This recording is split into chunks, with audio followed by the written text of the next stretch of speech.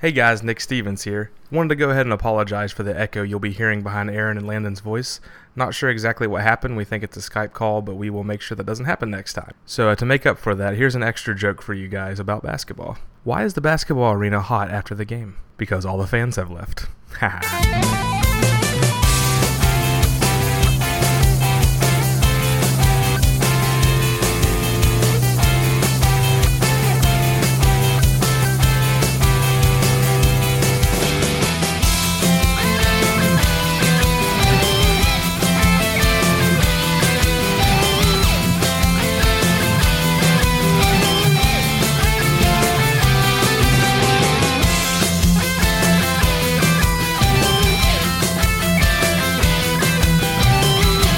Good day, ladies and gentlemen, and welcome to episode 41 of the Genesis Gems podcast. I am one of the hosts, Nick Stevens, and with me this time is... Aaron! Hey, how's it going, guys? What's up, Aaron? And we got another returning guest. I think he's going to be a permanent part of the show if he'll... Oh! Yeah, if he'll actually accept that invitation. Who's there with us? It's Landon from the Retro Junkie Super Show. Hey, everybody. Yeah, Landon. Awesome. Hey. So yeah, we talked about this episode for a while. We're going to be covering NBA Live 95, but we had a little change of plans. We decided to cover Contra, which I hope you all enjoyed that last episode. We were in kind of rare form. My voice was a little rough. I was kind of under the weather a little bit, and Aaron was just going crazy. So I don't know. It was I don't know what happened there, but I had this weird Tennessee accent going on. I don't know. Exactly. So yeah, we were talking hot dogs and dad jokes. All that was going on. You guys got in the Cheerwine again, didn't you? The Cheerwine, yeah. That's right.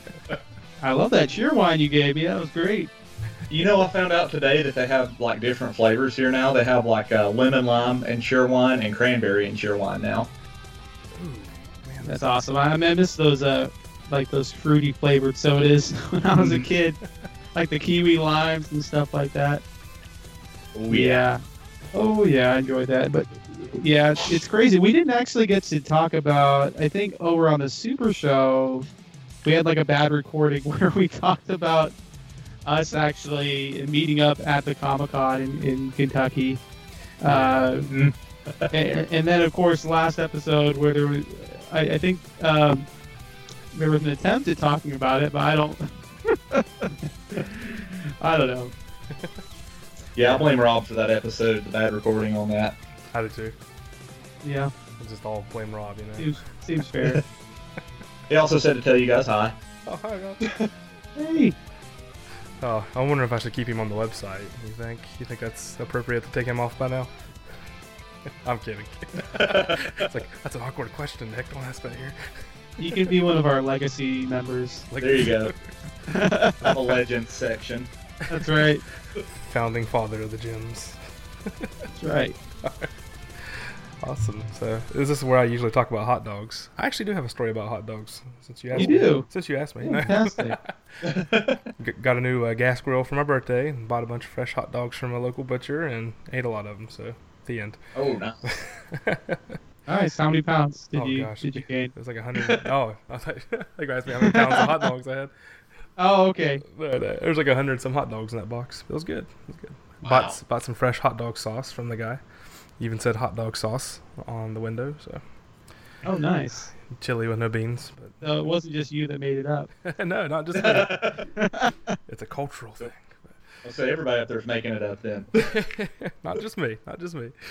Right. So that was good. But yeah, if you'd like to connect with us, let's see if I can nail this. I did pretty good last time. I even bragged about it in my Michael Kelso voice. But if you want to connect with us, check out our website at www.genesisgemspodcast.com.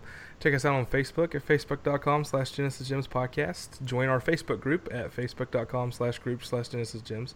Send us an email at genesisgemspodcast@gmail.com. Follow us on Twitter at GenGems. We are on iTunes. We're on Stitcher.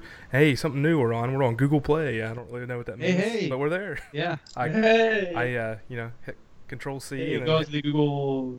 I think there's a podcast app now. So. Yeah, so I Controlled-C the RSS feed, and I Control-V'd it into the little field and hit enter, and we were there. So that was pretty easy.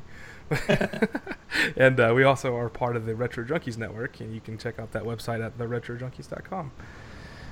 So yeah, we can just go right into the next segment. This is what we call the Sega Snippets. Test 1, 2. Now it's time for Sega Snippets. So guys, have you been up to, it's been kind of a long layoff here. Probably got a good bit of time to play some Sega stuff, but have you guys been up to anything Sega recently? Sega recently. Oh man, I'm trying to think. I've been playing a few games on the Sega Genesis, just in emulation, on my PS3. And then, of course, NBA Live 95. Played a little bit of that game with my son.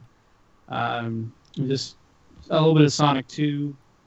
Nothing too crazy. Oh, Championship Pro-Am, because the dudes, they were two dudes in a nest were just talking about RC Pro-Am. So I've been playing a bit of Championship Pro-Am, which is pretty much a direct port. The only thing they changed was the letters. Yeah, Championship. So instead of spelling Nintendo, yeah, it's Championship. It couldn't spell Sega because obviously that would be too short. But it's not a bad port. I kind of wish that they would have ported the second game, which is actually even better, and has a really cool two-player mode. I wish they would have had a port of that to the Genesis also. But beggars can't be choosers. So that's right. That game is awesome though. I recently got it from Ross Beck. He sold me a few games for a real good price, and I play that quite often when I get a chance. So it's a great game. Oh, that's awesome. The other thing I wanted to mention too about Sega, I was just talking to someone about this. Did you know that? Did you know? I think Ross Beck actually brought it up. But over on Steam, Sega's introducing a new platform where you can take their games, Sega Genesis games, and you can actually hack them, and they're legal, and you can hack the ROMs and release them on Steam Workshop. Okay. And people can check out your works. So if you're savvy at that sort of thing, maybe not the average listener, but some of our more tech savvy friends out there, you want to make a Sonic hack or something like that, or if you want to update the I don't know if there's any sports games on there. I don't think so, but it's like if you wanted to update the stats on a sports game and release it on there, that would be pretty cool. Now this is the same thing as the I know they have this new like layout where it looks like you're in like a kid's bedroom and you can actually it's the same thing. Okay, cool. And it's related to that. That comes out on April 28th, which is tomorrow, the day we're recording the podcast. So yeah, April 28th. So by the time you listeners hear this, it's probably already out. So. And what makes it so significant is that these major publishers and developers like Sega usually take a pretty negative stance on emulation, and so it's nice to see someone like Sega, who used to be a huge player in the hardware and software field, of course, kind of saying, hey, we want you to take our games, and if you want to tinker with them, that's okay, because it's for a long time it's been kind of a gray area, and it's nice to have some sort of official word on it from somebody, instead of just like Nintendo, or someone being like, oh, you stole our IP, or you're doing something that we don't like, so we're going to shut you down. Like, you see that sort of thing, because that does happen where like Sega shut down that Streets of Rage fan game. It wasn't emulation; it was more like people were using their IP and they didn't like that so much. But it's cool to see something like this where it's like, it's fans wanting to do new things with the content that's already out there. It's just like the modding community. It's just like people do it because they love your game. Yeah, and sometimes they want to make it better. Like if someone could, there's certain Sega Genesis games where it's like I think if they could change one or two things, you'd have a great game. Or they change the soundtrack and it sounds less like a cat dying. It would be perfect. Yeah, and I also believe if you had already bought any of the Genesis Classic games on Steam, it kind of just it rolls over. Yeah, that's what I was reading the other day. Sweet. So that'll be kind of cool. I know, I think I have Comic Zone and some other cool games out there on Steam. so that'd be kind of cool. But yeah, I was looking at some hacks yesterday, and I'm real interested in this Streets of Rage 2 with the Ninja Turtles in the game. Oh yeah, that looked awesome. I want to try that. That sounds great. So yeah, you can't beat them because those are two of the best beat 'em ups in my opinion. But Yeah. Oh yeah. So yeah, Landon, you been up to anything? I've not really been to too much. I've been playing the Sonic collection on PlayStation 3, the Sega Genesis Sonic collection, and I've really been hooked on Game Ground here lately. That's a fun game, and it was great in the arcade. It's great on the Sega Genesis as well. It was one of those cool renovation titles. I don't know why I always like when I see a renovation like cartridge out in the wild, I'm like, ooh, I have to get that. I like those renovation games. Like Final Zone, that's one of my favorite games on the Genesis is Final Zone. That's a mech game, isn't it? Yeah, it's like an isometric mech game. I haven't really played much of that one, but I remember it looks pretty good and it's a fun game. It's pretty cool. Like you have like 10 or 15 different weapons you can switch to like on the fly just by hitting the start button and going through a menu. But the thing is, like, the more damage you take, the less of those weapons you have because apparently they got like shot or broke off the mech. So it's a pretty neat system. But yeah, I've been playing a lot of Game Ground and Fatal Labyrinth. Fatal wow. Labyrinth, man. I love that game. That's a fun little dungeon crawler. It's not game. everybody's cup of tea, but it's a roguelike. It was probably one of the first, if not the first, games on a console where they try to use that type of gameplay, especially from a Japanese developer. So yeah, I definitely hope we cover that game on a future episode. Oh yeah, it's a good one too, and I like the random dungeons too. Like it's never the same game every time you play it; it's always different. Yeah. Yeah. Is that one of the first games that did that? I'm sure there was something else, but Well, so I was speaking of roguelikes, and so Rogue was a game that was developed on like Unix way back in like 81 or 82. So there was definitely a niche, very,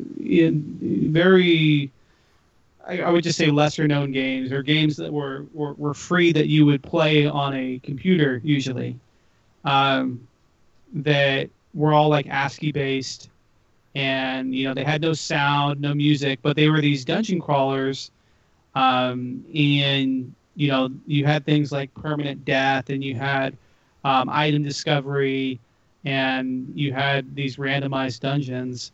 And then it wasn't until Fatal Labyrinth, I believe, where this whole concept kind of came over to the console market. And then it wasn't until Diablo until it really got popularized, and people were like, wow, maybe they're onto something here. And then, in Japan, you had stuff like the Mysterious Dungeon series, which kind of continues on to this day. So... And then nowadays you have things like Spelunky, and you got Rogue Legacy, and like every other game now has some sort of rogue-like element where it's that randomized stuff to it. You hear that term roguelike a lot lately. Like I've been hearing it a lot about it's games. It's a huge buzzword now. Yeah. Which, it's funny. We were, Landon and I have actually been playing Diablo in preparation for the next Retro Junkie Super Show, and I was kind of thinking about that. I'm like, I wonder what the first game was that did this. So that's cool. That game, Diablo, I know I'm going off on a tangent here, but I believe Diablo was based on concepts from this game called Moria, which is like a Lord of the Rings style roguelike, basically. And so some of the concepts that they brought over were kind of influenced from that game, and of course NetHack and Rogue and that sort of thing. Yeah. Well, that's cool. So, anything else, Landon? Is that pretty much? That's pretty much it. That's consumed all of my free time here lately. Yeah, I understand. Well, for me, I haven't really been playing much. As you guys know, I recently moved. We put our house on the market, and we're downgrading for a little bit so we can save some money and possibly build a house. So I'm like my recording space right now is in a little corner of my kitchen that I'm in, right beside my fridge. So it's kind of funny. But all my Genesis stuff is boxed up. I'm eventually going to hook it up. But most of my retro games are in boxes. It's very, very sad because I have finally moved into a house I can do a man cave in. But It's all right. It's all good. But I did want to give a big shout out to the No Swear Gamer. He finally covered Chester Cheetah Too Cool to Fool per our recommendation. So go to YouTube, type in the No Swear Gamer. I couldn't find his direct link, and find out if he agreed with me or Rob on that one. I think Rob said it was good, or a gem. I can't really remember. I kind of ignored him through that. But I thought it was garbage. So you can go in there and see what Phil thought. I'm so glad he finally accepted our challenge. And then he followed it up with playing Double Dragon on the Genesis. So he had a couple Genesis games there back to back. So yeah, go give the No Swear Gamer a watch, I guess you would say, a view. And I'll put his link in our show notes as well. But yeah, I watched that and loved that. And other than NBA Live 95, I really haven't been doing much Sega related. So, but I was actually going to share that same story Aaron shared, but he stole it from me. So thanks. No. Nailed it. It's nailed it. Which is it actually came from that Snelled It thing came from the Chester Cheetah episode, didn't it? It definitely did. That's where it all originated. I can still remember Circle that. of life, my friend. I can still remember that bass line to the music. It's a good little tune. It's the only thing good about that game. But anyways, all right. Well, this next segment I'm excited about. I almost forgot to do this, Aaron. We were going to record the other night, and I'm kind of glad we didn't because I forgot to ask the question. Aaron Hickman is a dude who knows a lot about Sega games. Ask him questions, it's okay, and he will answer them if he wants. How you like that? Ask Aaron. Ask Aaron. You get caught up in it. You got to fill in for Josh. He's not here to do it.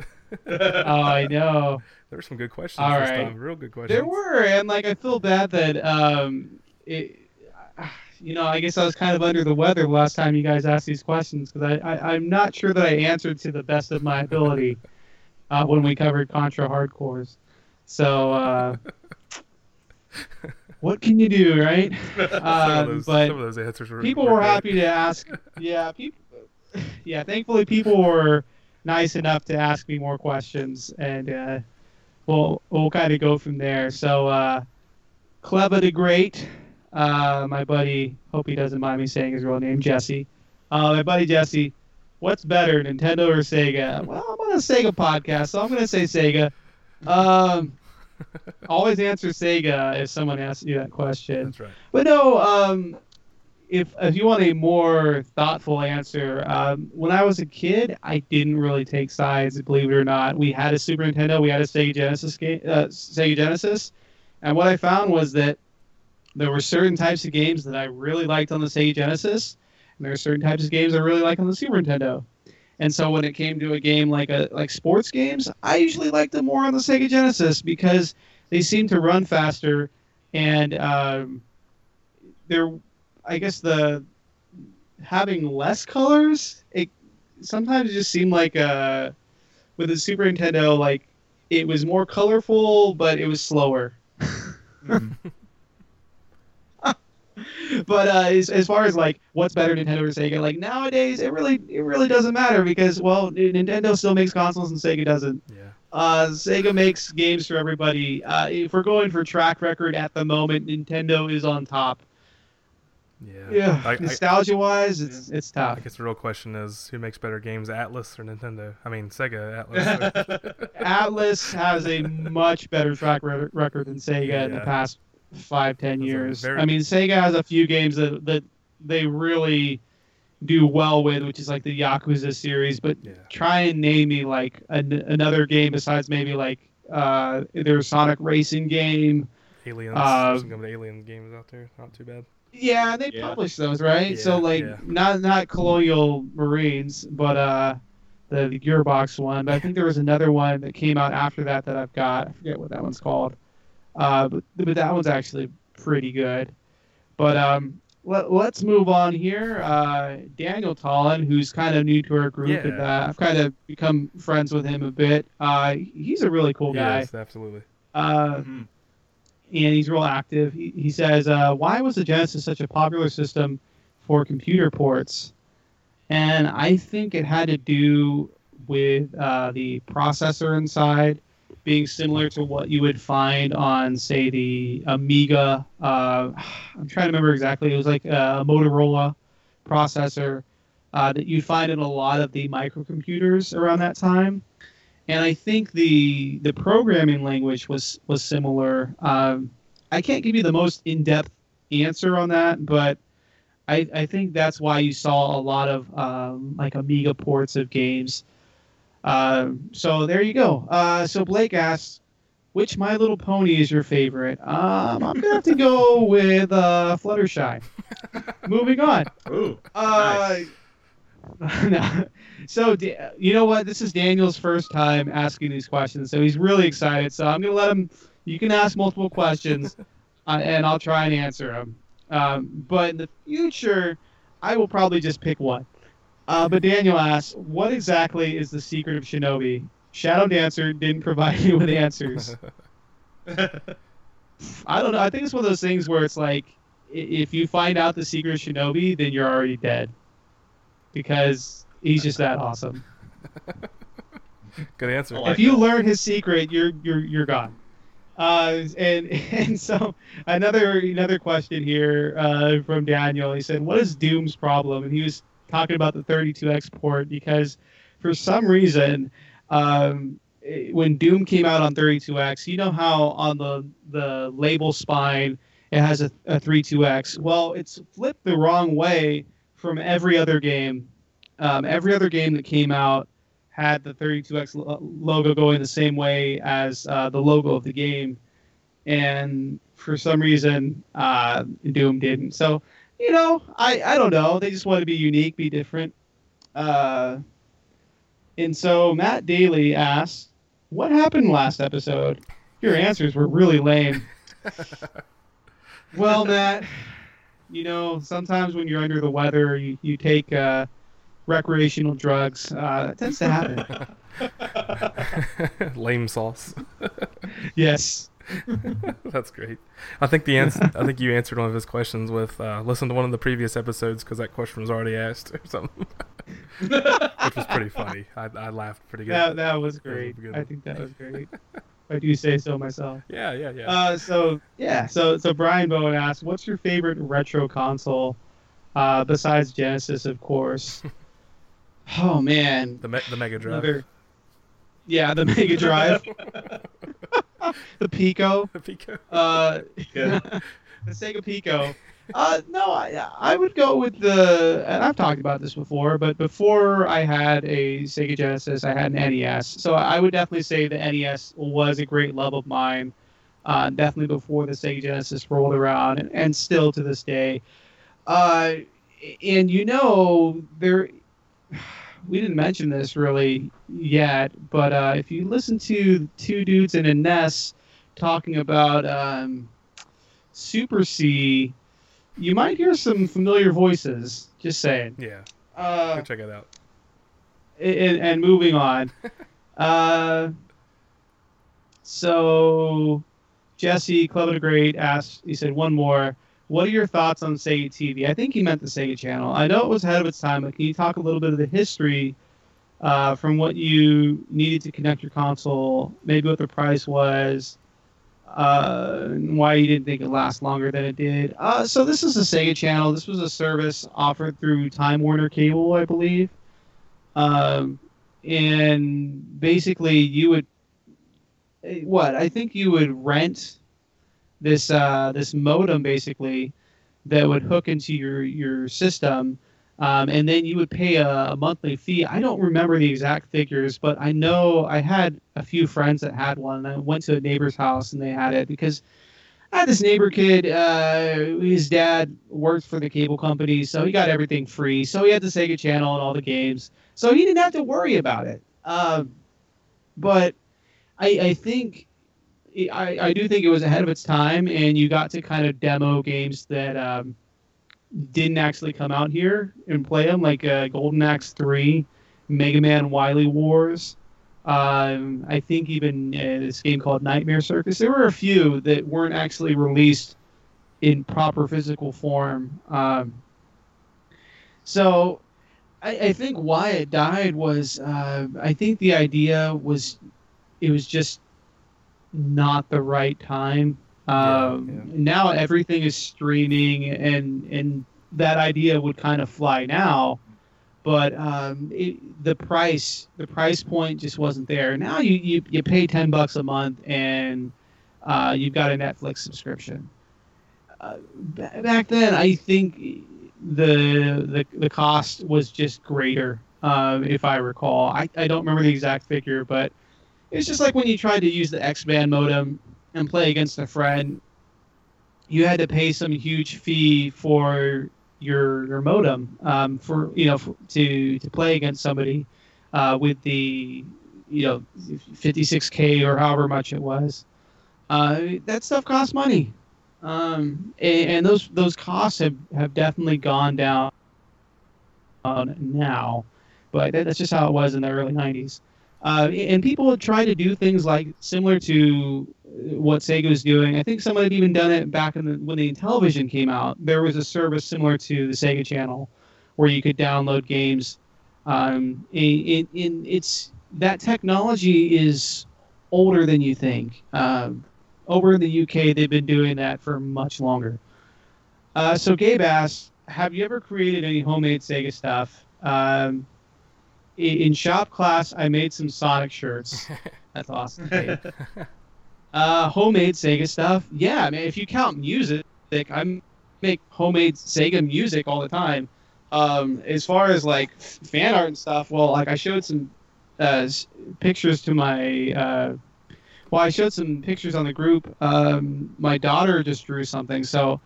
I just let my kids go to town, and I don't tell them to draw Sega stuff, guys. They just do it on their own, and they love Sonic. And my daughter, she wrote up, she called it Sonic 13. She's like, I want Sega to release Sonic 13, and she drew a picture of like Sonic and Tails and Knuckles, and she even had the loopy-loop and the checkered, brown and tan ground and everything. It was great.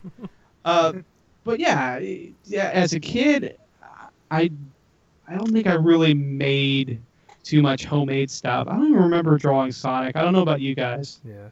Speaking of your music, and I don't think we've ever done this before, but I'm going to take a break here on the podcast, and we're going to stick in that song Cora you wrote because it's fantastic. Yeah. It like to me, it's like it's almost like a Streets of Rage almost kind of sound to it. Very I don't know, club kind of dance feel, and it's definitely got a sweet big beat, sweet bass lines. I'm actually gonna put that in now. We always give your links out, Aaron, but I feel like this song needs the attention. So if we can get some listeners to check it out, I'll put it in now, and I'll also put some links to it. So you guys enjoy Cora by Mr. Aaron Hickman.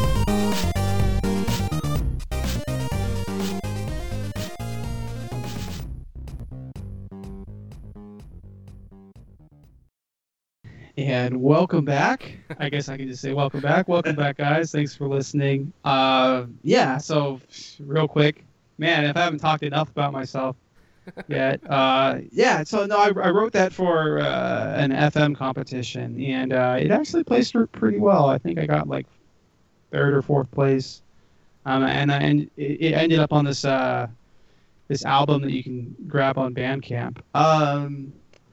But why don't we go ahead and move on? I'll try and get through these quickly because time is wasted. Let's see.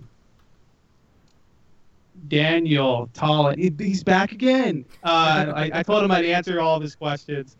Why do I like Wolfchild so much? I don't know, Dan. I think it's the soundtrack and the presentation because the gameplay, even as a kid, I didn't think the gameplay was all that. But great presentation, great music, all that good stuff. And every version of that game is different for some reason. I don't know why. Maybe we'll cover that game at some point, but like there's a Sega Genesis version, Sega CD, Game Gear, Master System, Super Nintendo, Game Boy, like every freaking thing. Amiga, yeah, that thing was just everywhere. It was like Prince of Persia, where it was like, we'll just release it on a calculator, just put it on everything. So let's see. He also asked, I know this one, but for everybody else who may not know, how does the power base converter work? Oh, okay. Well, the power base converter was basically an add-on that Sega put out that allowed you to play Master System games on your Sega Genesis, Mega Drive, whatever you want to call it. And the sound chip was already inside the Sega Genesis, so it just kind of it didn't need that chip. It just had to act as a pass-through that this big giant device you would place on top of your Sega Model 1 usually, because the only way the power base converter works on the Model 2 is if you kind of tear off a strip of the back of it. Yeah, it's crazy. But we'll move on here. Let's see. Brian Voss asked me what my favorite Gilmore Girl is. Rory. I don't have a... Yeah. Is that a question? There you go. Is that a question? Is it a question? That show coming back. It is. What does that have to do with Genesis? Come on. So I'll let you answer that question because you know it a little better than I do. I don't think I ever really watched that show much, except for in syndication. Just a few times. It's good. Just when I need a good cry.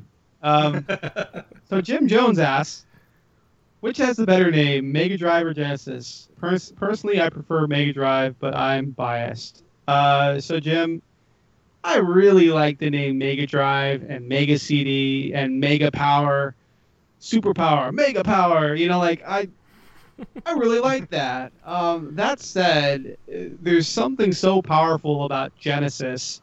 Besides the biblical connotations of it being it's the first book in the Bible, and having something to do with Moses, it's the beginning. Like for especially in North America, for a lot of us kids, well, back when we were kids, like that was our first Sega system because the Master System had been around, but Nintendo was so much more prevalent that when the Sega Genesis came out, it felt revolutionary. And so I think I'm biased towards the Sega Genesis because of that fact and the way Sega marketed it.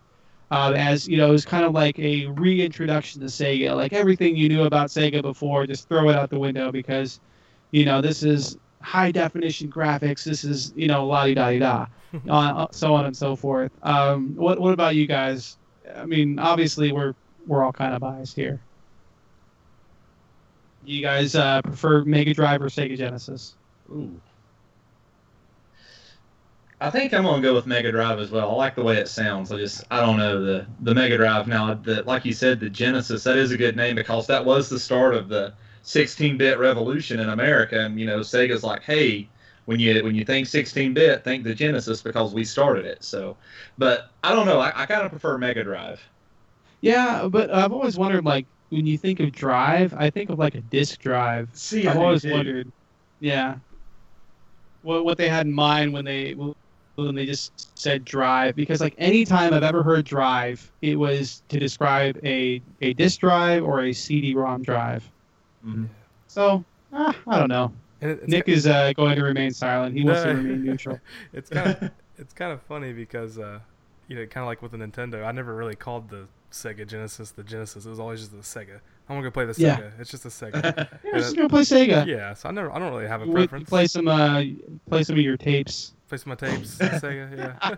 Your Sega tapes. No, like did you guys know people that would call them like Nintendo tapes and Sega tapes? Yep. Yeah, my dad did, but you can fit the cartridges into one of those tape holders, so about the same size as a cassette tape. But yeah, it was always just the Sega at my house or the Nintendo. Even when we got the Super Nintendo, it was just the Nintendo. It's like we never changed.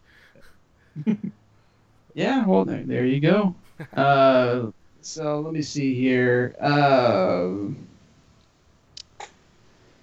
Trevor Franklin asks, what are your top 3 must-have affordable Genesis games besides the super popular obvious ones, aka Sonic? I'm trying to think about this.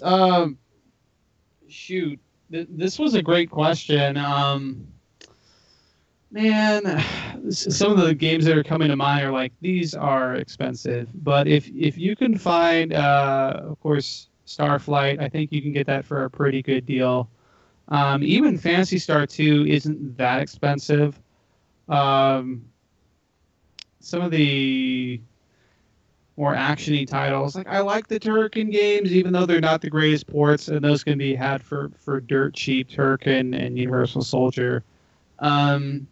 But he said top 3. Jeez, that's hard, man. I did not really. I read this question, but I didn't really like mentally prepare for it. As I'm sitting here staring at my copy of you can't go wrong with Global Gladiators or with Aladdin. Those can both be had for very cheap, and they're definitely fun, affordable games. And then, of course, like any EA game out there, well, most EA games are very affordable, especially if it's a sports title like NBA Live 95 can be had for dirt cheap.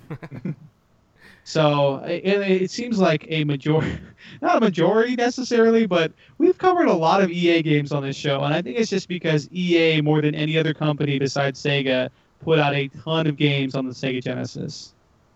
And they like dying cat noises. Crazy amount. Motorcycle games, dying cat noises.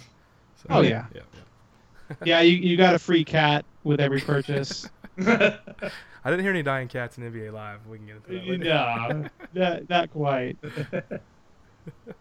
Okay, so let's see here. Almost done here. So Daniel asks another question. Man, he's over eager this time. I like it. Somebody told me that Nintendo is what Genesis isn't. Was it wrong? He said, was it wrong of me to push them out of a moving vehicle?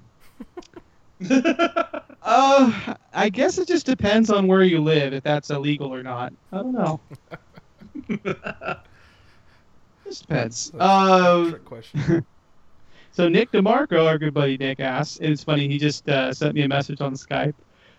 Judging by your gang sign in this photo, I can explain the photo. The itsy bitsy spider went up the water spout, but tell me, is the rest of the poor sucker's fate confirmed or just rumored through TMZ? So let me just explain what's going on in this picture. I'm doing the Stonecutters symbol. And so it was something that came up on Retro Obscura. And basically, when I was a kid, a group of friends and we had our own little group called the Stonecutters because we lived by like a a stone quarry.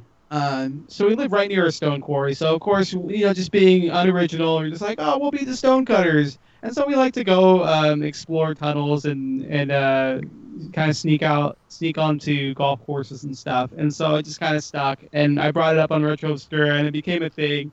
And so I made that Stonecutter symbol. Anyway. I thought it was a symbol for Sega. I thought that S was for Sega. You know what? That's perfect, because that could be Sega also. Okay. So, Eric, and don't don't notice. I hope you guys didn't notice that I was actually wearing a Mario T-shirt. Just don't Ooh. look. I'll edit that out. Okay, good. Kidding. There should be a shirt out there where it's just like all Sonic sprites. That would be great.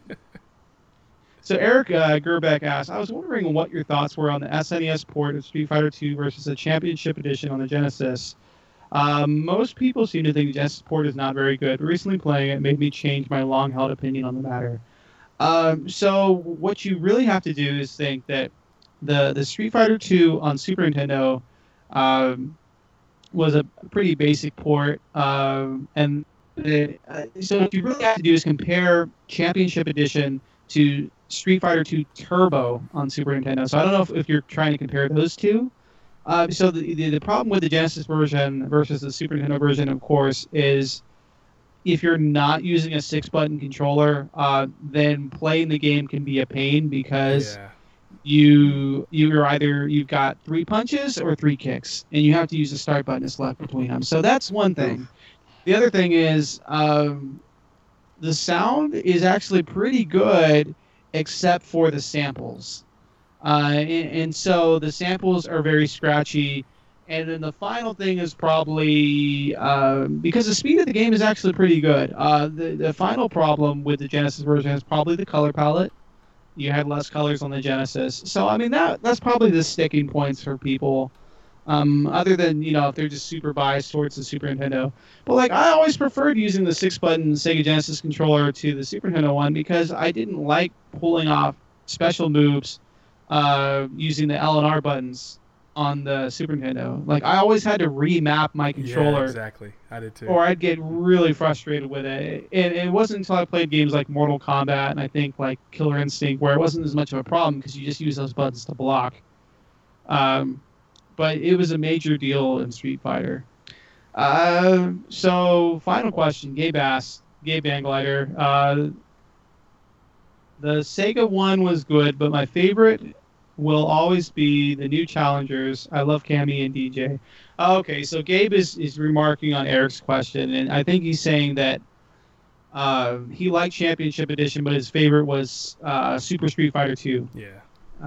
It was a pretty cool game. That's the first Street Fighter game where I honestly learned the controls because I had access to the manual. Before that, I was just a button masher. Yeah, so I think the fighting games in that era are a little easier to handle than the ones now, because the ones now you got to type in these 50 character long combos just to do any good. So yeah, I don't know. I'm not a big fan of some of the newer fighting games. I like the ones that I can button mash and get away with, but I tried to play Marvel vs. Capcom 3. That was fun, but I went online and just got embarrassed. You get embarrassed on modern fighting games like that. Yeah, definitely. It was sad. So I wanted to mention one thing before we move on. I was just looking at the time here, and I just realized, if we were on Two Dudes in a NES, I think our show would already be almost over. That's funny. And we haven't even got into the game yet. They would say that was a problem, but we'll just say it's more content. More content, yeah. Well, this is good for people who don't want to listen to us talk about basketball, because as soon as we get into this now, they can just turn the show off if they really feel like it. That's right. But, And I have a feeling that all this Ask Aaron stuff is just going to go out the window when it comes to basketball, where it's like, you guys are going to totally school me when it comes to basketball knowledge. Yeah. Well, speaking of basketball, why was Cinderella thrown off the basketball team? Uh-oh. She ran away from the ball. All right, guys. So, hey, Landon, game on. Game on, guys. Hey, Aaron, game on. Game on. Game on! Yeah, game on! All right, guys. NBA Live 95. Now, I picked this game for a few reasons. Number one being we're in the NBA playoffs right now. Big stuff going on with Steph Curry. He's hurt right now, but Steph Curry is just awesome. Stay hurt. Just kidding. It's funny because I know you are too, Aaron. I'm a huge Spurs fan, but it's kind of like Michael Jordan back in the 90s. I like watching Steph Curry as much as I do like watching Michael Jordan, even though they're not on my team. So, I agree with you. I definitely respect him as a player, and I think that you know, if it comes down to like Golden State versus the Spurs, I want Steph Curry to be in his best condition, because I don't want, like, if the Spurs won for some reason, I would not want someone to go, well, you know, Steph Curry wasn't in peak physical condition, so it didn't really count. Like, you know, like that time, like the Spurs won and it was like a lockout season, and so people were like, oh, well, it's you won a championship, but it has an asterisk next to it because, you know, it was a shorter season. Yeah, and you know, Landon, you're a North Carolina guy from where Steph's at. Are you a big Steph Curry fan? I do like Steph. I think he's a heck of a ball player. I mean, I know Charles Barkley kind of rags on him a lot for just being like, oh, he's just a shooter, he can't do anything. But I mean, you know, it takes skill to hit a 3-point shot, especially with like people up in your face like he does. That's not an easy task. No. That's like cool. you have to be able to shoot those shots with your eyes closed.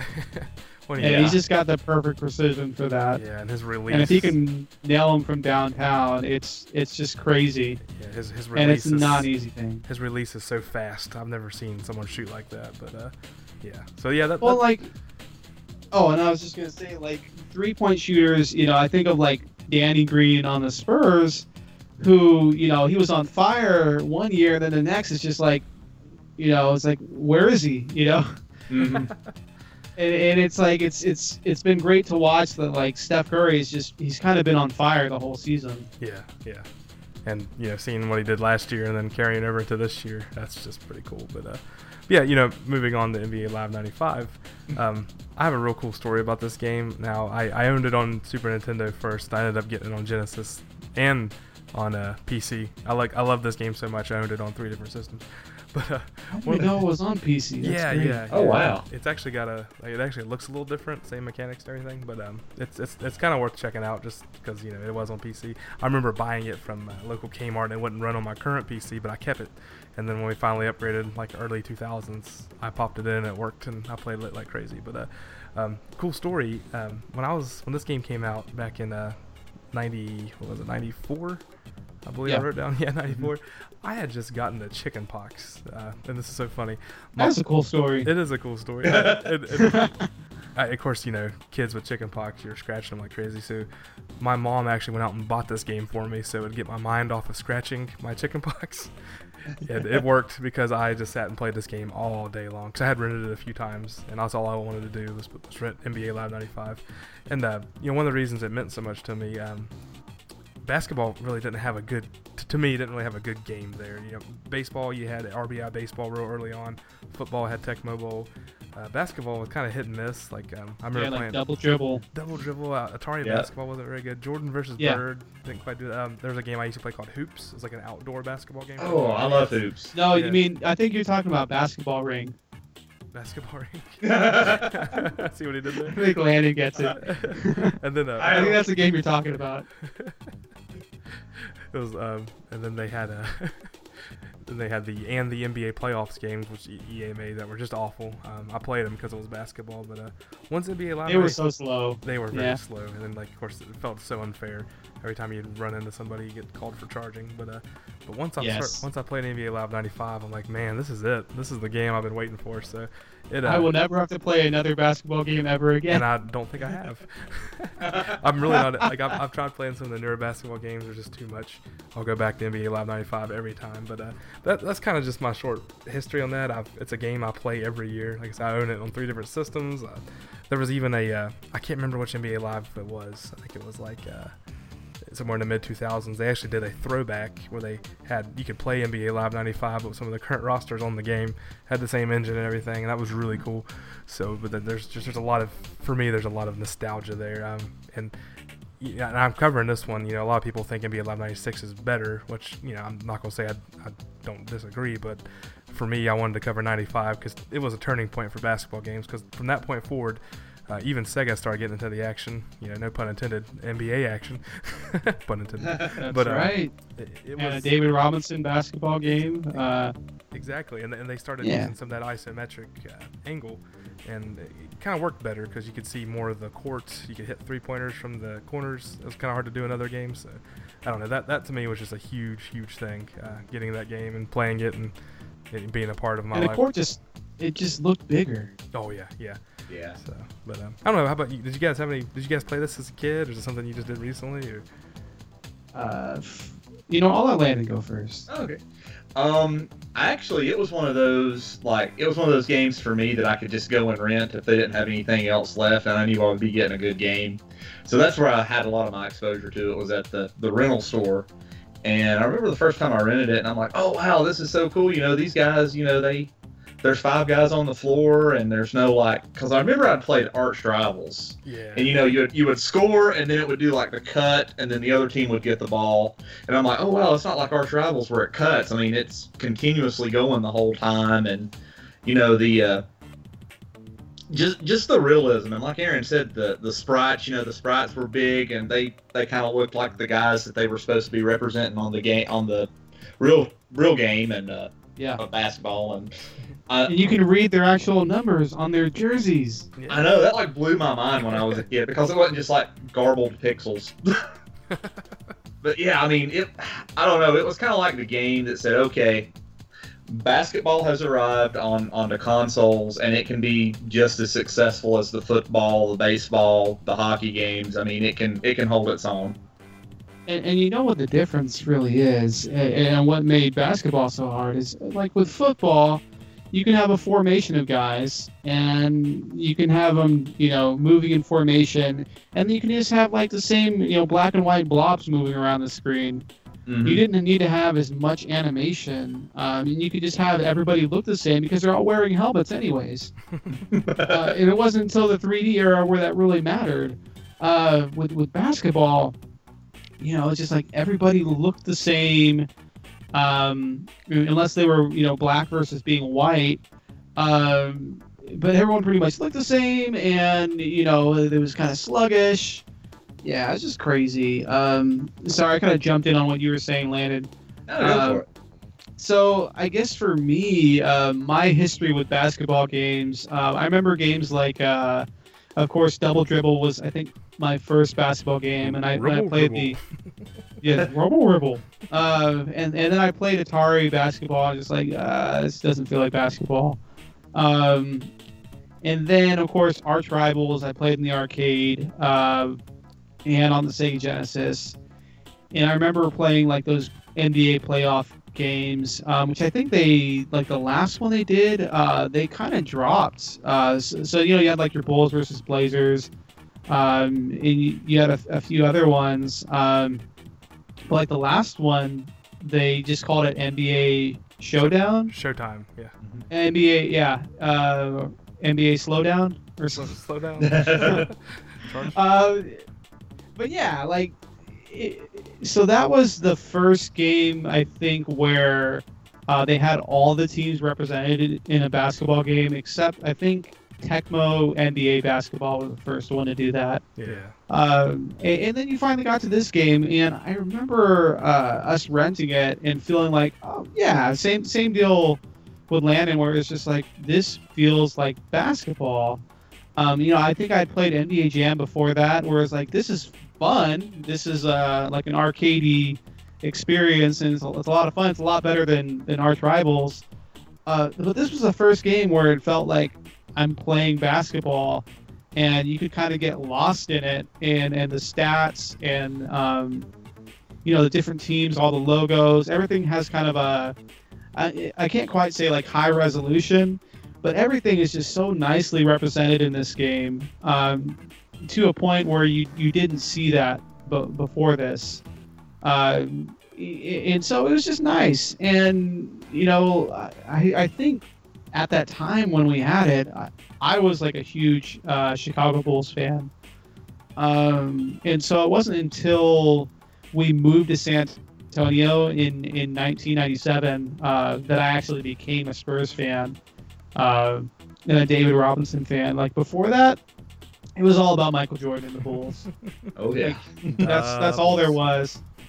Yep, that's all it was for me. That's pretty cool. Yeah, for some reason, one of my parents bought me a David Robinson jersey when I was a kid, and I just thought that was the coolest thing ever. So I just kind of, I don't know. There's really no local teams. The closest basketball team to me is Cleveland. And of course, I'm not a forget Cleveland. but but so yeah, I had a jersey, and I'm like, oh yeah, sure, I like the Spurs, and I just always played as them on video games. And of course, I love David Robinson. Of course, I got Tim Duncan not too long after that. Like, oh, Tim Duncan, yeah, this is great. So Rookie draft pick. it just kind of kept happening. But yeah, so that's cool. I'm glad we all have a couple of good memories of this. This game was actually published by Electronic Arts, of course. We already talked about that. And it was developed by Hitman Productions. And they did 95 and 96, the NBA Live games. This was released in October 94, which, you know, it's funny. You look at all these sports games and it just keeps happening year after year. You know, whatever year you're in, the sport game usually goes up to the next year when it's released. It's like, you know, whenever they release the next Madden game, it's going to be 2017, right? So that's just kind of... I'm not sure if this was the first. I think Madden started doing that early on because they did like Madden 92, maybe that was one of the first ones. I can't remember. But one of the things I did check out about this game, because I really enjoyed the bits of music you'd hear. The composer, his name is Traz Damji. I'm saying that right. And this composer is still pretty active. They've done some mobile games, and I think one of the mobile games they did was UFC, which I've actually played on my iPhone, which is pretty cool. So some of that music nice. Some of that music was, and I remember hearing it was pretty good. But that soundtrack for NBA Live 95 and also for Coach K basketball that he did, because I think they used the same engine. Just really solid, because you think of we talked about the EA music up to this point, just kind of having just being a little underwhelming, the sound engine. And I don't know if he was one of the first who just got to do his own thing. But there's like heavy sampling, the keyboards sound great. There's just like these funk guitars that come in and like this popping sound. Like it sounds great. Yeah. It sounded, the best way I can describe it is funky fresh. I don't know. Funky fresh, that's how I describe the soundtrack. It's awesome, and it's just like exactly how you want music in a basketball game to sound before, of course, licensed music came around and took over everything. I wouldn't have minded if it was actually in the game during the game. I thought that would be kind of cool. Yeah, like how NBA Jam has music during the game. Yeah. It fit the game too, you know, that funk with the bass and the guitars and everything. It really fit that game too. Yeah, it definitely did, and it sounds very impressive. And what's great is, you know, I tried to compare like the Super Nintendo version, which has like 8 sample channels going, and the Sega Genesis only has 1. But what's cool is like this composer was really able to do the Sega Genesis sound justice, and even though, you know, the chip on the Genesis, the way sound works is a bit different. You know, a lot of it's generated through FM. It's just impressive. Like you think a sports game, you know, could have some of the best music on the Sega Genesis. It's just crazy. There you go. Absolutely. But yeah, we kind of jumped again on music, which is good because it made such a lasting impression. It was just bam right there in front of you. But if you want to go buy this game, like Aaron said earlier, you can get it dirt cheap. The average price I researched seems a little high. It said the cart only was $5, and the complete set and box is $13. I actually went and I had it on Super Nintendo, then I had just the cart on Genesis, which I ended up giving to Aaron because when we were at the I'm playing it right now. Yeah, the expo. He's pulling the neck. But I actually ended up going on eBay and getting it CIB for like $8. So it wasn't that expensive. And so yeah, you can definitely pick this up for pretty cheap. Any sports game, you know, with a number on it is usually With as long as it's not Mutant League. Yeah, well, yeah, with a number and an NBA, baseball, whatever license, you're gonna get pretty cheap. Yeah. Unless it's like unless it's the GameCube and you're trying to get, I forgot, it was like a Madden 05 or I forgot what game it was, where it's like super rare. And there's some rare sports games that were like Blockbuster exclusives and things like that, or some Madden game. It might be for the Genesis that everyone goes crazy about. I can't remember. I don't really care. Championship Edition. Exactly. Right. It's like 93 Championship Edition, and the only reason why is it was kind of rare, and it was like all the past Super Bowl winning teams. You could put them against each other and see who was like the best Super Bowl team ever. It was neat. It had a pretty cool rockin' like intro to it. Oh, those Madden intros! They always had great music in those. Just cool little intros. Yeah, that's pretty awesome. But one thing I hinted on earlier that I wanted to talk about here, the isometric view. It kind of, when I read a little bit about the development of this game, they were trying to go for a more 3D feel, without getting too generic. And that isometric. Oh, something like the Mode 7 on the Super Nintendo, because like with like NBA, what was that, or like NCAA basketball, where it was like totally Mode 7. I remember that. There was a Konami game too called NBA Give and Go. That was one. Yeah. Super Nintendo, very similar. But I really felt like they did this one justice. Like you mentioned earlier, you can tell who the players are. Of course you got like Dennis Rodman with the crazy color hair, and of course thinking about the early to mid '90s, the hairstyle, the flat top was in style. So a lot of these guys have that flat top. David Robinson and Dominique Wilkins, guys like that, and they all had the flat top. So it was all there, and I thought the animations were good. They hold their follow-throughs when they shoot the ball. The dribbling was I love doing. I just pulled off a spinning dunk. It was great. Yeah. Speaking of dunks, what do you call a basketball player that misses dunks? I don't know. Alley whoops. I think it's alley whoops. Whoops. Anyways. Do you say hoop or do you say hoop? How do you say it? You say tomato, I say tomato, I don't know. Potato. Right. Whoops. That joke was a big whoops, but anyways. That's okay. All right, we'll forgive you. You'll forgive me. You might not be on the next show, but we'll forgive you. That's all right. I was thinking about that the other day. The last show was the first show I was that was the first show ever on Genesis Gems that I wasn't on. Kind of sad. It is kind of sad. The April Fool's joke kind of backfired on me, but anyways. So as far as controls go, what did you guys think about the controls? Like how did this game control? It controls pretty much like NBA Jam. It really does. You've got one button that kind of lets you do your turbo charge, and the players move really fast in this game. It's kind of hilarious to watch when you do a turbo charge and then you jump in the air. And sometimes you'll jump wildly in one direction. There's a lot of kinetic movement in this game. Yeah. But yeah, the controls are pretty solid, to be honest. You've got your B button that when you're on defense just kind of switches what player you want. And then you've got C to shoot. And then I can't remember. I don't think they didn't introduce crossovers in this game, so you don't have crossovers, unfortunately.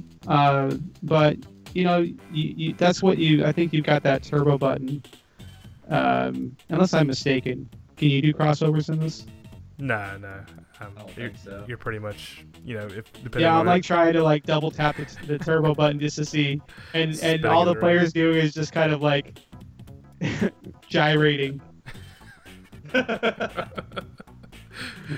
What do you think, Landon? Did you like the controls? I did. I like the controls. I think they kept up with the game. The kind of fast pace that basketball is. The controls keep up with the game. You don't feel if you miss a shot or mess up, you don't feel like it's the controller's fault. You're like, oh, I messed that up, or oh, my timing was off. It wasn't. Man, I hit that button and I hit it again. Why didn't it shoot? It's your controllers are broken. I remember that was always the excuse at friends' house. Man, your controllers are horrible. Can't hit anything with your controller. Let me bring mine next time. Yeah, let's play at my house, my crib. Yeah. But no, I mean... It's just like the home team advantage. It's just how it works. There you go. But yeah, the controls, I mean, they're spot on, and they do what they do. They let you control the game, control the players, and they don't feel like they slow you down any. Yeah, and I was reading a lot of the old reviews on this game, and most of them were positive. I think the only gripe anyone really had was kind of the floating effect you'd have. You'd run down the court and your guy would kind of continue to go right when you stopped. And I think it's just where I got so used to this game. I never had a problem with that. It just became part of how I played it. I just love how fast it moves, and I'm more forgiving of the whole the fact that your players can jump half the court. Yeah. And then knock down 3 guys on the way to it. Yes, it's like bowling basically. See how many pins you can knock down. Oh, I hope you wrote that down for an achievement, because that'd be good. Oh, The secret is I have not prepared for our achievement, so it's going to be off the top of my head anyway. oh, those are the best. Those are the best. Yeah, and as far as differences between this one and the Super Nintendo, the only thing the Super Nintendo to me had over this one was that there's actually a steal button on defense. On this one, you just kind of walk up to the guy and he starts automatically doing that steal motion. So you could actually. Oh, I didn't realize that. I thought when you got in his face and you started tapping the A button, or is that just kind of juking? I think that is. I'm pretty sure that's just kind of juking. I may be wrong, but I'm pretty sure that because I remember trying to find my steal button and playing the Genesis version. Like I don't think it's here. So maybe I need to hit like start and two of the other buttons at the same time. I don't know. And I never Maybe tried. you should pull out that handy manual you've got sitting there. Ooh. I do have that. It was full of all kinds of play callings you can do, which is a good topic. Did you guys mess with calling plays at all from the like inbounds passes? That was No.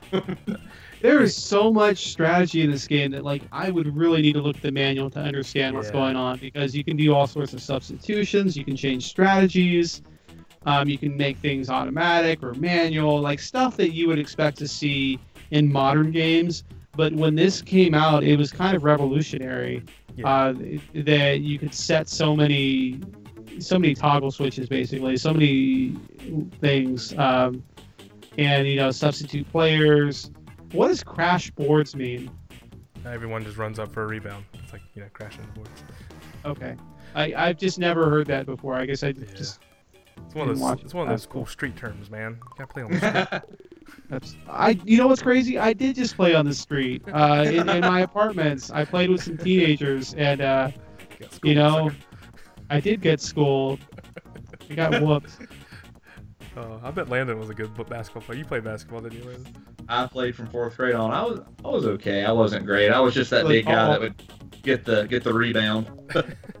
Get the rebound, That's put all it back you up. need. Yep. I was Oh, okay. You're a rebound guy. Just stand next to the hoop. Yeah, Yep. I played pretty competitively until I got to high school because I was always the taller kid. And when I got to high school, I didn't grow until like I was 17, so I quit basketball because I was the chubby point guard who never got to play because I wasn't really that quick. I was always a post player, and of course I didn't grow. When I was in grade school, middle school, I was really good, but I just turned into the chubby point guard that no one wanted to put in the game, so I kind of just naturally quit. And then I Well, got- the good then- news is you're the host of the Genesis Gems podcast now. yeah, so Showed them. all So, yeah, balances out. What are they doing? What now? are they doing? Yeah. Are they doing a podcast talking about one of your favorite basketball games? I don't think so. That's right. That's right. I like it. Fire back. That's right. So like Aaron was saying, this game is very deep. The game modes, you got your exhibition. You just want to play one game. It's got a season mode where you can play the full season, 82 games, or you can do like a 26 game season. And then you can also go right to the playoffs. You can do the full playoff of like game best of 5 and best of 7, or you can do like real short best of 1, best of 3 type of playoff games. So that's really cool if you want to do like a short stint. Just for the sake of the podcast, I did a real short playoff run with the Spurs and won the whole thing, which is really cool. And of course your stats, man. I mean, I don't know what you guys growing up. We didn't have a lot of games that kept stats. I know I always think of Baseball Stars. That was one that kept your stats with the battery backup in Nintendo. But I really love that they kept stats, and I love that they had like a player of the game at the end of it. Like whatever team won, whichever player contributed the best for the game got a player of the game. Did you guys seem to like that kind of stuff? Yeah, no, I love that stuff. It kind of reminded me of when you'd play GoldenEye and you'd get these random awards at the end of the matches. I don't know if you remember that. Like, I like that. I love it when you have these stats and things, and they give you like the top whatever, the top bench warmer.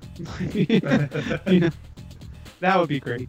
But no, like when I played this, I was definitely more of an arcade player. And so I wasn't as worried about the stats and the simulation aspect. But I do appreciate that it's there. It's nice that EA kind of finally caught up. Well, their developer caught up with the speed and the fun of NBA Jam and kind of married it to a simulation basketball game. And it was great that you could have it both ways, You could go as arcadey as you wanted and allow all sorts of fouls, or you could let the refs call whatever foul they wanted. Yeah. Yeah. Yeah. Yeah, I like it. Yep. Of course, I mentioned the play calling, and like you were talking about with playing arcade versus playing a simulation type game. I love that you go tweak the rules. Like my favorite thing to do, I always set the quarters for 5 minutes. I would turn like the auto substitution off, and I would turn fatigue off, so my guys wouldn't auto sub, or so my starters wouldn't get tired. And then I also turned off any injuries because I didn't want my guys getting ingered. I love backcourt and traveling. Turn all that off. Yeah. Well, and like okay. So here's something I need to ask you guys. I just realized there's an option in this game, and maybe this will be an achievement, but there's an option in the game where you can get to the end of a matchup and you can change which team you're controlling. So if your team's down by 30 points or something crazy, like, oh look, I'm on the winning team now. Yay! the bandwagon achievement. That's right. How did you end up playing it, Landon? Did you kind of just go all arcade or simulation? I did more arcade. Yeah, I always enjoyed the arcade aspect of it. I tried simulation once, and that was horrible. Yeah. Hey, did you guys try like there's these options like Sega assistants and slow motion dunks. I think Nick's a big fan of those. Yes, I am. I forgot to mention that Nick and I actually played this on my PlayStation 3 because I brought that with all of the Genesis games on there, and we played it at the hotel room in Kentucky. Yep. He wiped the floor with me. I forgot what team he was. I think I was the Spurs. Yeah, and Magic was pretty good that year. I think the number 1 ranked team was Seattle, though. I was kind of surprised. They had a good team. I mean, that was the Peyton and Kemp years, yeah. But they didn't win that year. Nah, that was all Rockets. Spurs got pretty close, as I recall, but they lost to Houston. Yeah, I think their stats on the game, like they had like one of the lowest scoring stats, but their defense and because they had Rodman and everything else was like, they ranked every team like as like out of 3 basketballs. Yeah, that's great. So like I know the Spurs had like a 1 basketball for scoring, and everything else was pretty much threes. For rebounds, pretty fantastic. They were number 1 in rebounds. Dennis Rodman. Yeah. Quick question for Nick. Maybe you can answer this: shot control, player or Sega? Like I think it defaults to player. But you can change it to Sega. So I don't know if that just means that they'll automatically control your shot when you try to shoot it, or maybe randomize it. I'm not sure. Do you just have more control over your shot when you do player? Because it's all about like the release of your button when you post up. So I don't know. Of course, how open you are. That was always a part of it too. Yeah, I'm not Nick, sure. Can you explain the game of basketball and just be as detailed as you want? To someone who's never played basketball in their life, how would know? That's pretty good. What do you call a piece of cheese that likes to shoot hoops? I have no idea, but you're gonna tell me. Yeah, Swiss. Oh man, you slay me. Oh yes, there's more where that came from. We'll get to later. What else did this game have? It had trades. Oh my goodness. I'll never forget my brother, who's 6 years older than me. He'd always brag, yeah, I'm so good at this game, and then I go look at his team. He would pick some awful team, but he had picked the Dallas Mavericks, but his starting lineup would be Shaquille O'Neal, Karl Malone, Scottie Pippen, Latrell Sprewell, and Penny Hardaway. I'll never forget that. That was his starting lineup. I'm like, well, you're a cheater because you got all the best players on your team. Yeah. So I mean that was funny. It was kind of cool. The only thing was you could only trade your starting lineup. You couldn't trade anybody on your bench. So I never understood why that was. But yeah, that's kind of cool. But it's like, wouldn't you want to trade your bench so you could just fill up the bench with like all-stars? Yeah. It was funny. I was going back and I thought it'd be kind of cool to get Del Curry on my team because he's Steph Curry's dad, played for the Hornets, and he wasn't a starter. And I'm like, oh yeah, you can't trade people on your bench. So. It's just crazy, like, because when did Del Curry retire? Oh gosh, and it wasn't too long after that. I don't think. I'm gonna have to Google that. He played. That would be crazy if there was ever if there was a father and son who played in the NBA at the same time. I know there have been brothers. It happened Major League Baseball. King Griffey and King Griffey Jr. played together at the same time. That was pretty cool. So yeah, Del Curry retired in 2002. Oh wow. Yeah. Wow, and Steph Curry wasn't born yet. I'm just kidding. He was the 6th man of the year in 1994. I didn't realize that. That's cool. I know he liked to come in and hit a couple 3-pointers and sit down. Yep. That was always kind of his contribution. So, but, okay. That's cool. Of course, with trades, I mentioned, I really, really enjoyed the control you had of the ball. And what I mean by that is, you go in for a layup or like a running jump shot, and you can pass in midair, which I thought was real cool. I posted a video of doing like a pass, and like I went up for a shot and passed it in midair, and the guy went up for an alley-oop, which I just thought, man, that was perfect. So I really like the control you had over the ball. One thing I really hate about modern games, they're too realistic because you can't cross-court pass. I understand that. You're not supposed to do that in real basketball, but this game would let you cross-court pass with no problem. Explain cross-court passing. You mean just passing all the way across the court? Exactly. Like if I'm on a side 3-point line and then you're on the other side 3-point line, like opposite stands. I would try to throw it past the rim to you, and it usually gets stolen in modern games when you do that. But with this game, it's like, no big deal. You can just pass it. Well, like, isn't that? I've seen that play though, where people will throw the ball all the way across for like a fast break. That's allowed, right? Yeah, I mean it's allowed. It's just it's kind of risky, so the ball gets stolen a lot. So in modern games, it's just every time you do it, someone steals it. It makes me so mad. I got you. And I know the NBA games now. Like if you do the creative player and you try to do like a pass like midway through a shot, it penalizes you like experience points for it. Is that right?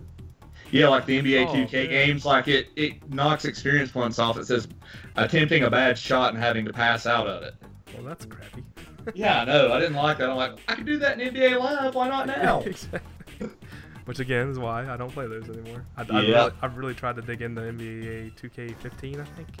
Mm-hmm. And then I've got like 2K13. Like I liked them on Dreamcast, but I really didn't play much of them after that. Oh, that's true. I did enjoy the 2K games on Dreamcast. Yep. Oh, so yeah, trades, passing in the air. I even wrote down Rodman's hair, which I thought was pretty funny. Yeah, it was white, wasn't it? Yeah, it was white, which it's so cool because you have all these players who they look similar. And we mentioned, you have people who are bald, flat top haircuts. I think they had like a certain number of player sprites, and so part of the trick that they were able to have so many sprites was that they probably had a lot of mirroring, and to save space, if they looked even a tiny bit similar, then they could use the same face for them. Yeah. And one piece of detail that I thought was really cool, I kind of mentioned this earlier. I don't think any other game did this, but if your point or any player on the team actually is right or left-handed, that's how they dribble the whole time. Like David Robinson's a left-hander. Every time he gets the ball, he's dribbling with his left hand, no matter which side of the court he's on. Thought that was really cool because even a lot of baseball games wouldn't even do that. Like your players out in the field, they're all right-handed or they're all left-handed. I thought that was really cool about this game. Anybody that was left-handed or right-handed would be dominant on that, and they would shoot the same way too, left-handed or right-handed. So, and did you notice too that like you can sit there and just look at the bench? They're not really a bench. I mean, they're all sitting in chairs, but you can kind of see like they're all like scratching themselves, and one of them's having a conversation. Yeah. And it's great. Like the detail there is just it's awesome.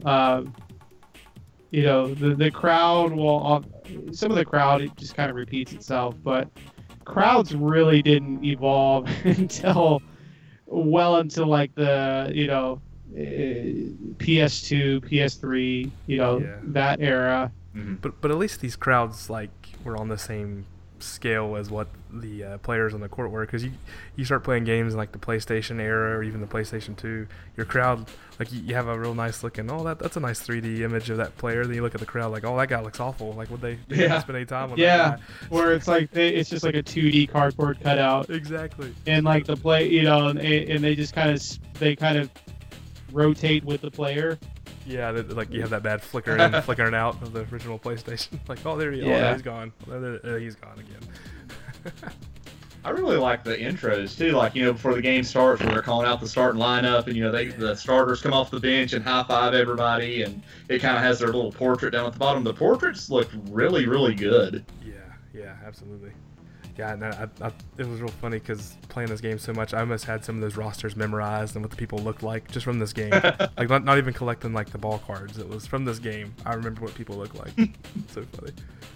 I was going to kind of jump right into like sound effects. I know we talked about music, but I love the sound effects of this game. The sound of the net itself, like the swish, not the Swiss cheese part of it, the swish.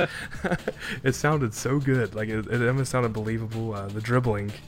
I don't know if you guys really paid attention to that. Your mouth dribbling, right? It's your mouth dribbling. Well, yeah, and speaking of, well, I kind of ruined that joke I was going to tell. Never mind. I'm not going to tell it. But I had up with your dad jokes. I had a dribbling joke, but I won't even say it. If you guys want to hear that dribbling joke, email me and I'll send you the punch. See if anyone He sits by his computer waiting for you to email him just so he can send you more dad jokes. Oh.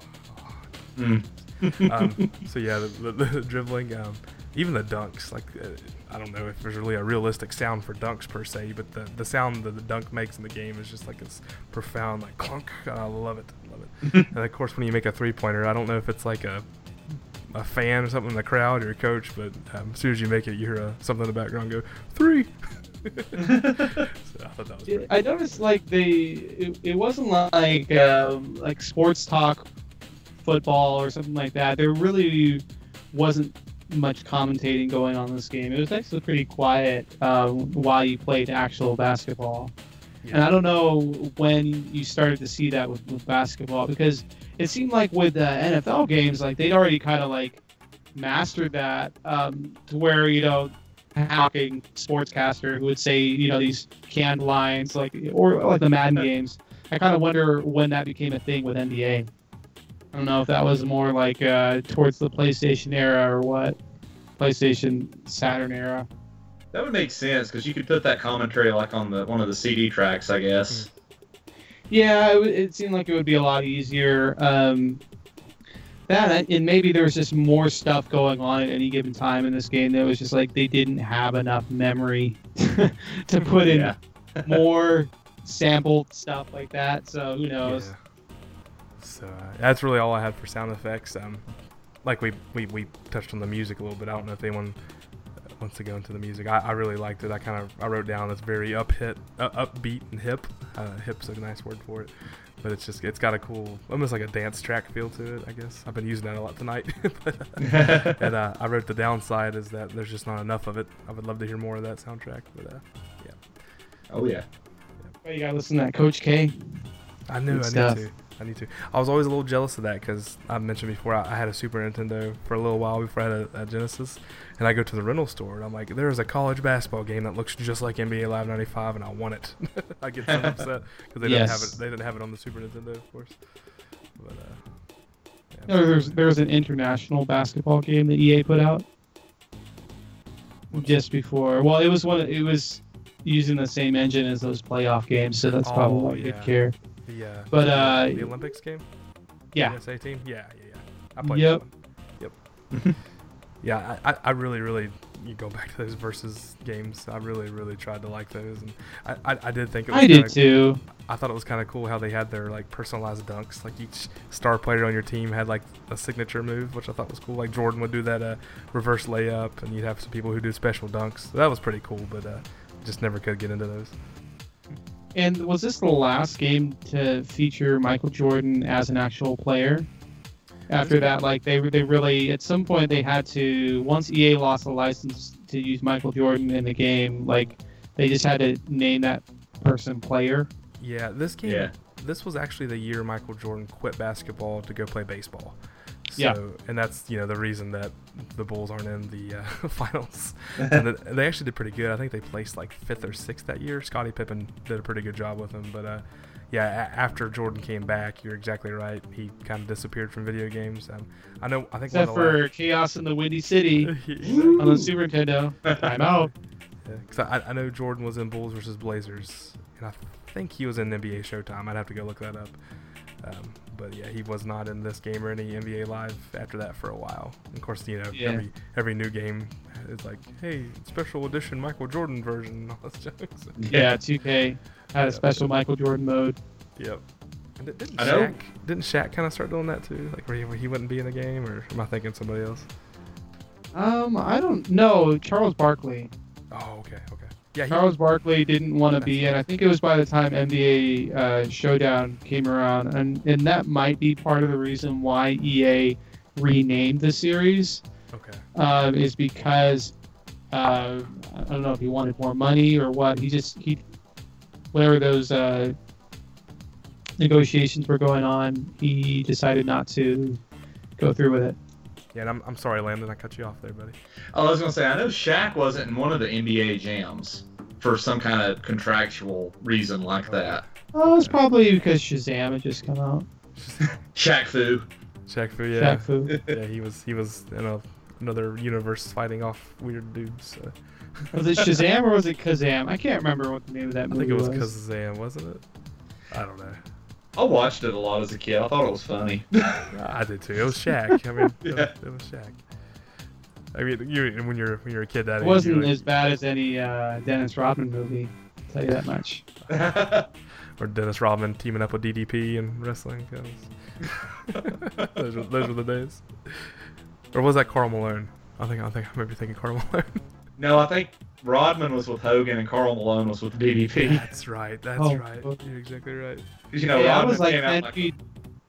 Sorry, go ahead. Also, I was gonna say Rodman came out like the feather boas and everything, like to That's wrestle right. in. That's exactly right.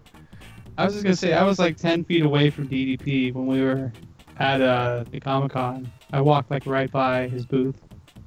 DDP Right. yoga. Right? Yep. Well, guys, I think that kind of wraps it up for all the notes I had. Did you guys want to say anything else before we go into the achievements? Yeah, so let's talk about the final boss. yeah. The Houston Rockets. That's right. Hakeem the Dream. That's funny. I was thinking about Hakeem the Dream. Hakeem Olajuwon. I had one of our retro junk boxes. I threw an old starting lineup action figure into it.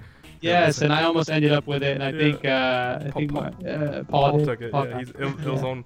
He was taking pictures of his game collection one day, and I saw Hakeem on top of it. I said, "Hey, it's Hakeem. I had that." But yeah, I mean, and it kind of wraps some of this up. A lot of people aren't real big on sports games, but for me, a lot of it's nostalgia. I love Sega sports games. I love them, as well as. So you don't necessarily love them if they're made by Sega. Exactly. But, Ooh, yeah. They were kind of hit and miss with Sega. Sports I mean, talk Joe baseball. Montana was good, but Sports talk baseball, yeah. But Tommy yeah, Lasorda wasn't so great. no, gosh, no. But this was, to me, this was like the pinnacle of my excitement for sports games at that time. Games like this and RBI baseball and King Griffey Jr. baseball on Super Nintendo, they're always something I'm gonna play every year. So I mean, it's just kind of cool to be able to talk about this. And like I said, there's probably a lot of people who probably tuned us out already. But for any of you, sports lovers out there, we're with you. I don't just pass down retro sports games. I usually pick up, if I see one for 50 cents, I'm going to pick it up, of course, because to me it's just kind of fun to relive those rosters, relive the classic players that I grew up with. I think that's part of it. Like, I don't think 20 years from now that I'll be picking up NBA 2K13. You know what I mean? It's just like, nah, that's not what I grew up with. But I think it's just a simplicity. You can jump right into these games. You can do the arcade modes. I think that's kind of what brings us back to that. Now, here's a question, and I think this would have been awesome. So imagine a game like NBA Live 95, but with a Mutant League type roster. Oh, That would be amazing. So you kind of had that Basketball. humor. Yeah, and just like, of course, you're playing arcade mode, so you can just bowl over people anyways.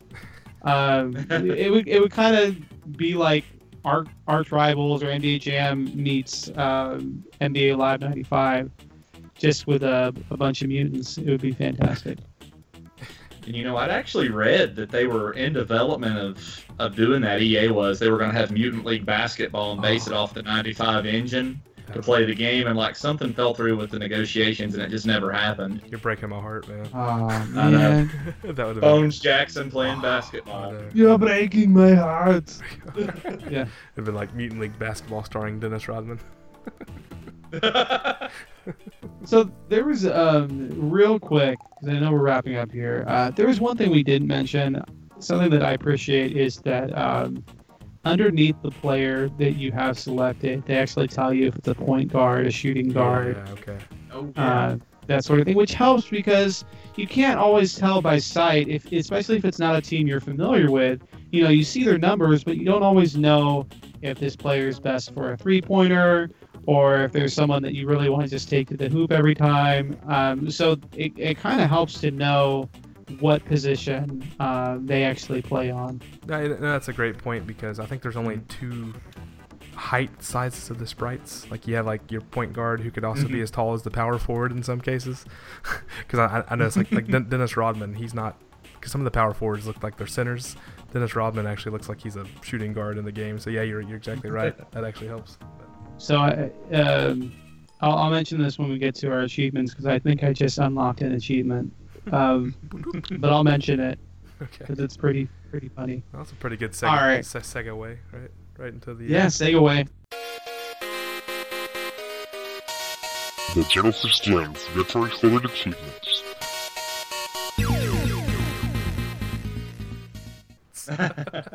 Absolutely. Segue. Oh, so I only got 3 in there. I know Aaron says he has what? None? I've got 2. 2? Okay. Did you get any, Landon? I got 2. Nice. We'll just we can take turns here. We'll let Landon go first. I'll pick on him. All right. So my first one is, well, I could sing the song, but it's "Move B, get out the way, Yeah, and ludicrous. you just push somebody down the court. Move, get out the way. That's great. All right, what's yours, Aaron? Shaq is in this game, right? Yes. He was playing for the Magic. Yes. Yep. All right, you ready? Okay, so B-52s. my achievement is don't freak the funk on a nasty dunk, and that's dunk the ball with Shaq.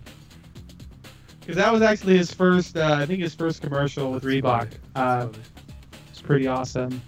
And so, what is the story behind that? What that whole phrase is? And maybe it's just because he was such a big guy that people are just used to him dunking the ball. So he's just like, come on, don't freak the funk on a nasty dunk. Yeah, ever since Shaq listened to the B-52s, he's not allowed to actually sign a card. He's given someone love and then write his name next to it because it'd be copyright issues with B-52s. Love, Shaq. Man. Was that a dad joke? That was pretty good. I Woo! like that one. Was that off the cuff? I saw it. No, I won't lie. I saw that on Facebook a few weeks ago. You could have lied and told us you made it up. I'm an honest guy. But my first Whole one, nother level. a whole nother level. My first one's called a feature and pass secret, and this is scoring 30 points with Del Curry because Steph's on a roll right now. You pull out Del Curry, score 30 points. There Nice. you go. So, what you got, Landon? Second one is I'm trying to think of a good name for it. I mean, I know what I want it to be. Let me think of a good name for it. This isn't a long jump competition where you shoot one of those turbocharged shots and you like jump halfway across the court to do it.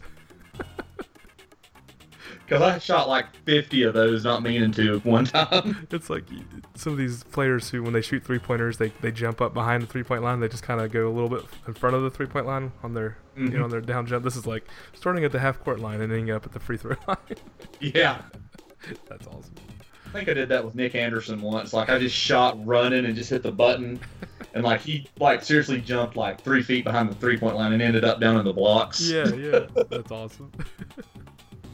All right, so Aaron, you got one more? I got 2 more actually. Ooh. So the second one I just discovered because my game, it didn't freeze, but I can't pause the game, and my player is pretty much just, it's like he's stuck in purgatory. He's moving around the court, but he can't reach the basket, and the camera won't move, and there's like 2 players that are just kind of frozen there. So I just called it freeze frame, and that's to get stuck on a play. Like all that's literally happening is my player is running around the court, and you can see the crowd at the bottom cheering for nothing, basically, because You just see like the guy in the red jumper just like raising his hands in the air, and then like the people in the blue jumpers like, yeah, like what are you cheering for? There's nothing. Like, my game is frozen. I broke the game. The game is broken. It actually lets me run into the players. It's pretty great actually. Like I can just run right into him and he doesn't do anything. I just ran into him and a dude just like flew into the air. It was fantastic. I must have given you a bad cart. So You must have gave me a bad cart, man. yeah. My next one's a nod to one of Rob Luther's best pieces of work, his NBA Jam rap, and this one's called "Kicking It with Pippen Gets Me Every Time," and this is making Scottie Pippen a player of the game. Big There you go. Big shout out to you, Rob. All right, so Landon, you just had two. I just had to. Okay, what's your third one there, Aaron? Red versus blue, and that's watch the crowd do the wave and see who you think wins, because it's kind of crazy that like that's the one thing I will say is that they kind of ran out of colors, and so the crowd doesn't actually wear the colors of the teams. Oh yeah. But right now, this is even more entertaining than doing the show. I'm kind of running around the opposing team's player. He's just gonna stop Because he's not doing anything. Yeah, well, it's great because he's just I'll just stop talking. I'm kind of doing the do-si-do with him, kind of running around in circles. So that's the do-si-do achievement. Do. I like it. But that's it for me. Nice. My last one's called Showboating, and this is spinning around 3 times while your player is pointing his finger post-dunk. You guys ever get that when the guy just jams it in the space and he points his finger? Yeah. And then so that every time I do that, for some reason I decide I have to spin around 3 times in place just to kind of make sure the crowd sees me. There you go. And I'm gonna get some footage and post it up on our group page, Okay. because it's just pretty hilarious. Because like my game is just stuck, but I'm able to move around the screen, and the players are all off of the screen right now, and I can kind of, I think, bump into them. It's just kind of funny. I'll post a video of it. It's great. I think that'll be worth it. That's awesome. All right, guys. Well, let's ask the big question: Is NBA Who is your team? Who is your team? Yeah. What's your favorite scary movie? It's this game of Jim.